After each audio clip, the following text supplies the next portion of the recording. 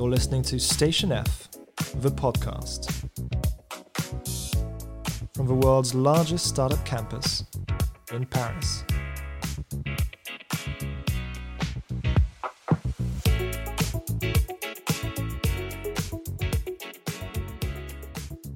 Hi everyone, this is Station F, the podcast, and I'm your host, Roxanne Varza. So the French ecosystem has come a long, long way in the last few years. And I think if we look back maybe 5-10 years ago, it'd be fair to say that there was a lot of things that didn't exist back then that exist today. And one of them is growth funds. Now, even though today we have a lot more growth capital than we did a few years ago, it's still one of the topics that is the most mentioned as an area that we could improve upon. So we thought it'd be worthwhile to really dig into growth, the state of growth in France and in Europe in particular. And who better to do that than general partner at Partech Ventures, Omri Benayoun, who we've invited to join us today. Omri also sits on the boards of Amboss, Brandwatch, EcoVadis, Evaneos, Exporo, Naked, and Urban Sports Club at Partech.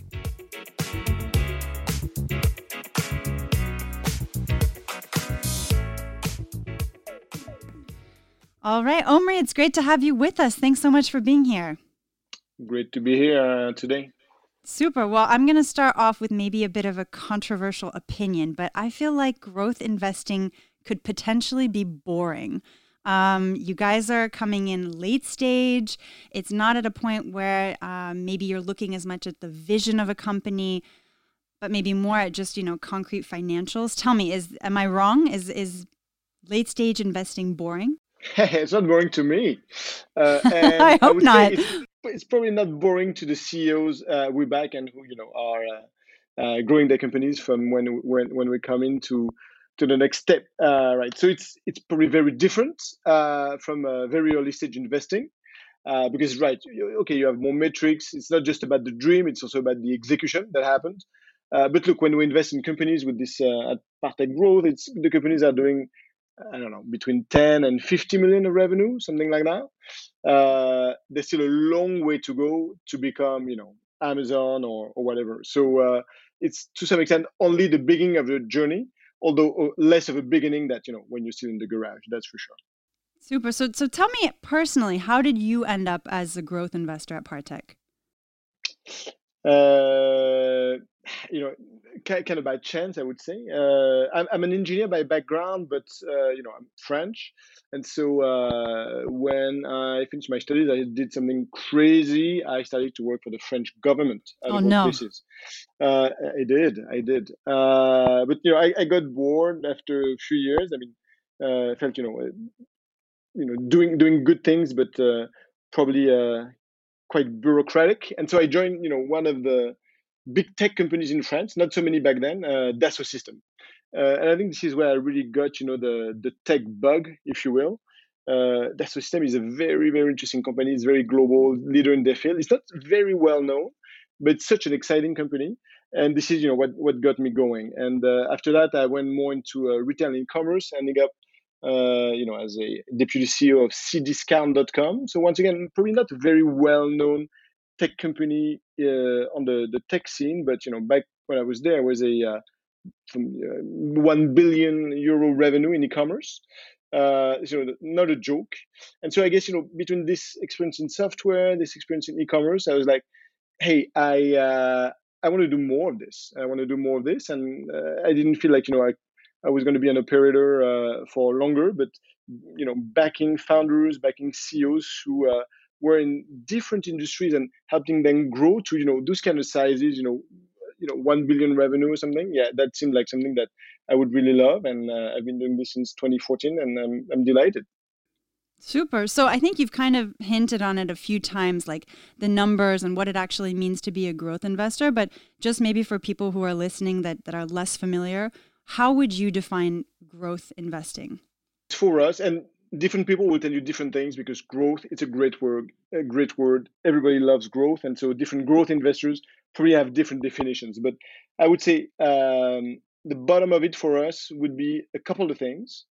First, it's you have reached a certain scale already and the scale is monetized. So you have a business model that works, that's proven, and you have a machine that now needs more fuel, but the machine works. Uh, what does it mean? The machine works. It means that your unit economics make sense. They can probably still be improved.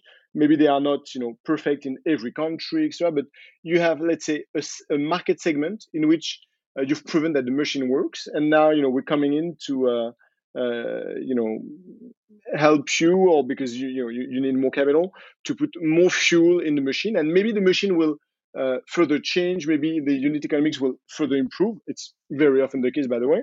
But yeah, you're starting from a foundation that it works already. Super. And Partech is actually relatively new to the growth scene. No, am I incorrect? Well, I guess the growth scene in Europe is new, In overall. general. We started this fund in 2015, and back then there were not so many dedicated growth fund in Europe. Probably you could count them on the fingers on one hand. It's a lot more popular today, and just because the tech ecosystem in Europe has probably treble sized in the past 5 years. So back then it was pretty new, and actually in our own discussion with LPs, with our own investors, there was a lot of education, right? Some of them are like, hey, are you venture, are you private equity? And the truth is, we're somewhere in the middle. We don't have this discussion nowadays with LPs. The growth equity scene in Europe exists. Super. And so you mentioned that you guys have been doing this since 2015. What does your portfolio look like today? So we have 10 portfolio company in Fund 1, all over Europe. So in France, in the UK, in Germany, in the Nordics, quite balanced portfolio. Have B2B, have B2C companies. Some of your listeners may have heard of.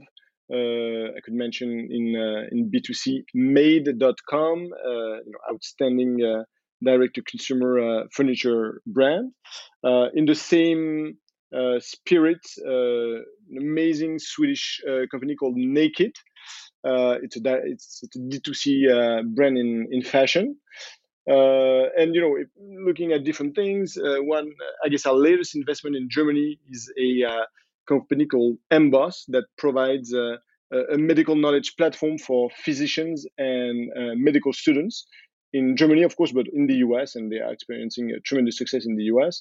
And we also invest in, of course, regular, I would say, enterprise B2B software, company here in France called EcoVadis, that does CSR ratings for suppliers. Is an example of that. We did a big round with CVC earlier this year. So it's pretty broad. We look at everything. There's around 300 growth deals a year in Europe, and so we keep an open mind. Super. And so in addition to Partech, who else would you say is really a heavy player in the growth space, especially in France? I think I often hear people say in France we only have like 5 funds that are able to really do growth deals. Do you think that's true? It's a good question. I mean, the team that comes to mind naturally that has been in this space for a while, and they do great stuff is our friends of Eurazeo Growth, and they clearly the other let's say French-based player in that space. Otherwise, you're gonna have to. I would say not too many players in France. I mean, based in France, right? Because I guess all of us are pan-European. Most of the players today are in London, and once again taking a pan-European approach. But you see more and more growth fund being raised.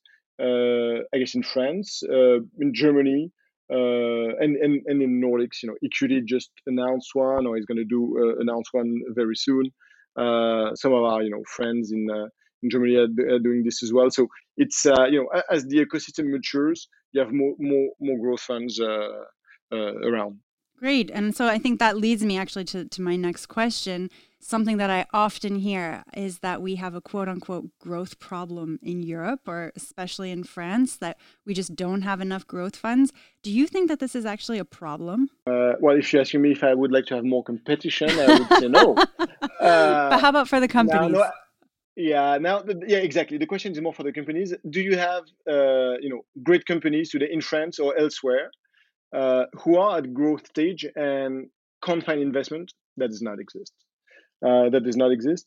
All companies today run, multiple discussion with multiple growth funds, and always, especially in this environment, always manage to raise. And now the question is, do they raise with who they want? Well, that's a different story. But I wouldn't say that there's a shortage of capital today in Europe for companies at growth stage. And so you also kind of mentioned that today, obviously, we don't have a ton of France-based growth funds, but there is a lot of capital and there's more funds if you look at kind of more pan-European perspective. We're also seeing a lot more international capital at the growth stage. And there's kind of a bit of a discussion over whether or not this is beneficial. And I'm thinking just of like some of the more recent large size deals we've seen in France. We had like ManoMano. I saw, for example, Singaporean Temasek in that deal. We had Back Market not too long ago. We had Goldman in that deal. What's your take on that? Is international capital at the growth stage beneficial, or is it something that we should really try to be going for more national and more local funds? I don't think there's a cookie cutter answer to that. At the end of the day, you're a founder, you're a board, and your company has a strategy. And when you raise money, money is pretty easy nowadays, and COVID hasn't changed much of that. The question is, what is your strategy? Does the partner or the partners, because you also see syndicated growth rounds, can they, do they resonate with your strategy and can help you with that? And to some extent, more importantly, do you have strategic alignments between the current stakeholders in the company and the new investor? The fact that it's international is, can bring a plus. Should you go national? As a rule, that's probably weird. I think you should take the best investors for you wherever they are. So it's, but going for a foreigner for the sake of it, it's probably not the right way of thinking, and it's not the way people think anyway. At the end of the day, what we've seen from founders who work with you and who work for some of our colleagues is strategy first, personal fit, let's say, second, and then of course terms, etc. And yeah, I would say this is the way people. So I think just kind of like to follow up on that, one of the reasons that I asked this question is just I think we often hear that we need more international companies coming out of France. Usually at a growth stage, you've hopefully started to address more than just your national market. So for me, it's almost like a no-brainer that growth capital would need to, at some point, come from outside of France. If we want to have those international companies, I think potentially there's a strong case to be made for working with an international fund to address, new markets. At the same time, we keep hearing that, well, we need more and more growth funds in France. So how do you kind of reconcile these two arguments? So if you're a global company, which is the case of most tech companies, I say most because on some specific markets you're very it's a very national market. But if you take the example you gave of either ManoMano or Back Market, etc., those are global players. They're going after global opportunities. Now, if I take myself at Partech, but if I take our friend of Eurazeo as well, we headquartered in Paris. We're headquartered in Paris, but we are global firms. We have team members from I don't know 15 nationalities. We have offices all over the world, etc. So globally minded, based in Paris. When you look at the UK funds, most of them are UK headquartered, and they are globally minded as well. So the fact that people say, probably it's not exactly the same people who are saying the two things you said. When people say we need more, French growth funds, it's maybe the government wants this, and it's honorable, but it's from their own perspective.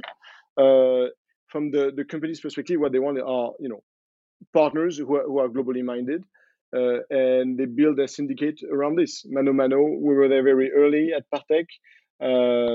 GA joined. Then Temasek joined, and I think it brings a lot of good expertise around the table. not just because they're international, because you can have international players who suck, but Temasek, world class, GA world class. So then it makes sense. Yeah, definitely. Thank you for kind of clarifying that. Now I'm also wondering, in addition to obviously Partech, who do you think is kind of a lead, or who are the leading funds in the growth space internationally speaking? So people we see very active in Europe that do great stuff. So you mentioned some of them. Goldman has accelerated recently, and they do really good stuff. KKR, of course, Summit, Highland Europe. I guess Vitruvian, even though they're probably a bit later stage even, but they're clearly there. Axel Index, of course. Who else? I mean, and then you have some in continental Europe. I guess One Peak, some very good guys who I think announced their newest fund today. They're based in London, but I think they come from the Benelux. You have HPE Growth in the Netherlands that does very interesting things. Right now, I think in Germany, eVentures, Holzbrink are raising growth fund or have closed growth funds. And even friends in the Nordics, whether it's Norzone, Creandum, etc., they're also going in that direction. So yeah, I think you have a lot of good and smart money out there to choose from when you're a founder. Listening to all the names you just quoted, I feel like we don't have any growth problem in Europe. But now I actually wanted to come back to something, maybe a little more practical advice for entrepreneurs. I think today there's so much kind of knowledge around seed stage and early stage investing, and how do you pitch investors and what investors are looking for. But what advice would you give to startup founders that will be looking to approach investors at a late stage? What are the main differences? Obviously, financials, we've already talked about kind of ticket size and stuff what you'll be looking at in terms of numbers, but how is just the sheer kind of, does deal flow differ? Does the way that you talk to investors, what they're looking for specifically differ? What's kind of your key takeaways? Yeah. So I think what's very similar is even for the best companies, it's a numbers game, and you have to talk to tens of growth stage players to get the right number of term sheets. So if you only think that I'm going to run this process, I'm going to talk to 3 people, and it's going to be fine, probably not going to be fine. Not impossible, probably not. This is when you have you have a plan to raise, etc. So nurture relationship with different people. They all do like we do, which is we reach out to companies ahead of financing, because we like to know people. It's like early stage stuff. It's it's a long marriage, and there's no divorce. You're going to be in this journey together, and the good part, the bad part, for many years. So nurturing relationship in advance will help when you want to fundraise. Will of course help getting people into your process and excited. What may differ from what you've seen earlier is, of course, going back to what we said at the beginning, the numbers. Sometimes when you raise at early stage, you don't have a CFO. It's probably not going to cut it if you don't have a CFO at growth stage, just because the amount of due diligence, numbers question that you're going to have is an order of magnitude higher than when you experienced before. So for some of the companies that we've invested in, I won't give the name, but they didn't follow. Some of them, for example, they did not really follow their cohorts before, and so during the process, they learn how they should look at the cohorts, etc. If this is done before, of course, much better, because you've had time to look at your numbers, find the right explanations. If not everything is going exactly in the right direction, etc. So it's around the main difference versus early stage is going to be probably the amount of question around different numbers. Not, by the way, only the financials. Usually financials are pretty straightforward, but more the all of the KPIs that one can follow one way or another. Super. So really very heavy on the numbers. And obviously, I love that you mentioned if you don't have a CFO, it's not going to cut it. I can totally imagine a company trying to get growth funding without a CFO would be a catastrophe. But now I have to ask you, kind of if I look at today, the situation in this ecosystem, we're starting to see obviously more and more exits, which I think is great. But also, I still think that if you compare at what point companies are selling in the French market or in a European market, it's still somewhat earlier than what you see in other markets. And so, for example, I'm just thinking about Side that was acquired not too long ago, 100 million. Is this potentially a problem for you guys, that companies maybe instead of going on to raise larger rounds, actually choosing to go for an acquisition at an earlier stage? No, I think you're pointing out something that's quite important. Look, a few years ago, 0 exits, 0, and just because there was not a lot of strategic appetite, or very very early, more acquirers type thing. IPO market in Europe is not extremely developed. What we've seen nowadays is actually an appetite by founders more and more to keep going, and going for the to build really a really large company.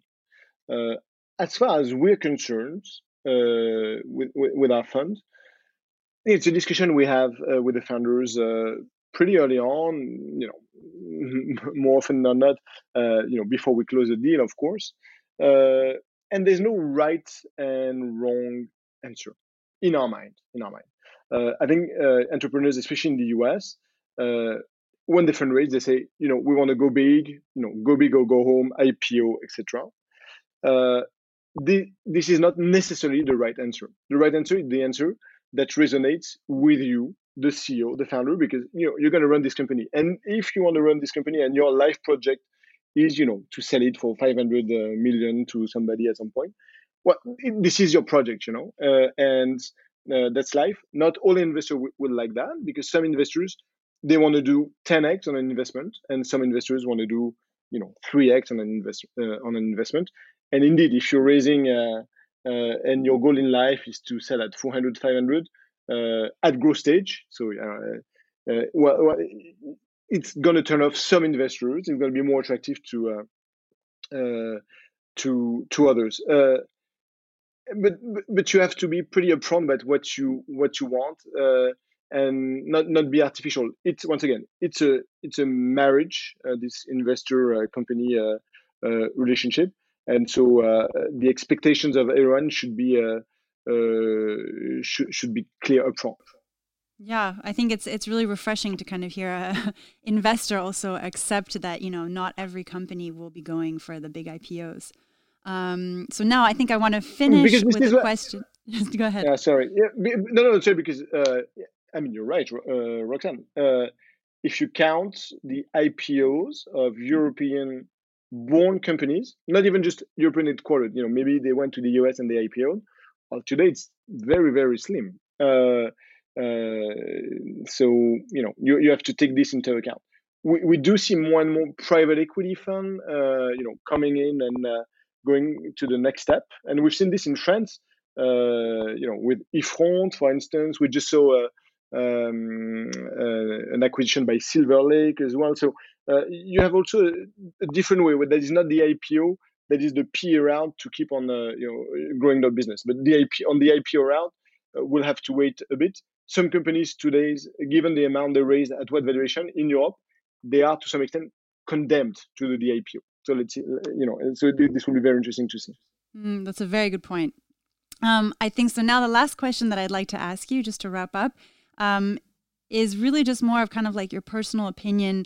How can we improve the state of growth investing in France and in Europe? What would you like to see change? I think we talk a lot about, that this could be done better. We could have more funds. We could have, more this and that. What would you like to see change? So look, if we specifically talking about France, the French ecosystem was, is today at a whole different level than it was 5 years ago. A whole different level. 2008 financial crisis. A lot of the talent that used to go to McKinsey or Goldman Sachs, they don't do it anymore, and they do they go to tech, and so you start having this inflow of talent all across the board. And France, we know the good fundamentals in education, math, and all of this good stuff, and we start seeing this payoff a few years after, so starting 2014. Today we have a roster of excellent firms. You mentioned some of them, but but we could add the Doctolib, etc. of the world here. Our own, I guess, Sendinblue in our growth in our growth portfolio, and so it's already great. The difference probably between Paris and, if you take Berlin or London, is the international talent. There is less non-native talent in Paris than you have in Berlin and in London. So if you ask me what we need to go to the next stage, is to have more of this international talent. Well, it's not an easy thing, right? Because it's not like you just say, okay, I want more international talent, and they're gonna come. Berlin and London are more cosmopolitan cities. At least they've been. Let's see what Brexit does. But this is what will help us, have even more talent, more, industry specific, that will, go into startup and help them accelerate. We see some inflow from the US since, Trump was elected. We don't see yet a lot of inflow from the UK since Brexit. But let's see. But this is probably the one number factor. Do we have the right founders? Yes, we have the right founders. Do they have the right ambition? Yes, they have the right ambition. Do you have enough money, growth stage money, whether headquartered here like us or headquartered somewhere else? Yes. So it's probably about building even better teams at an even earlier stage to go even faster. That's an excellent point to finish on. I completely agree with you. And I think we've also started to notice some of the changes as a result of the kind of international political climate potentially going in our direction, but we'll have to wait and see, I think, if that pans out long term. But anyway, Omri, I want to thank you so much. Has been a pleasure having you with us today. That's great. Thanks, Roxane. Have a good day. All right, everyone. Thank you for joining us. If you like this episode, make sure to give us many, many stars. And if you have any feedback, or if you would like to suggest a topic to feature, we'd love to hear from you. You can write to us on Twitter or by email at press@stationf.co. And finally, make sure to follow us and not miss out on our next podcast episodes. We are available on all your usual podcast platforms, including Apple Podcasts, Spotify, Deezer, and Google Podcasts. All right, see you soon.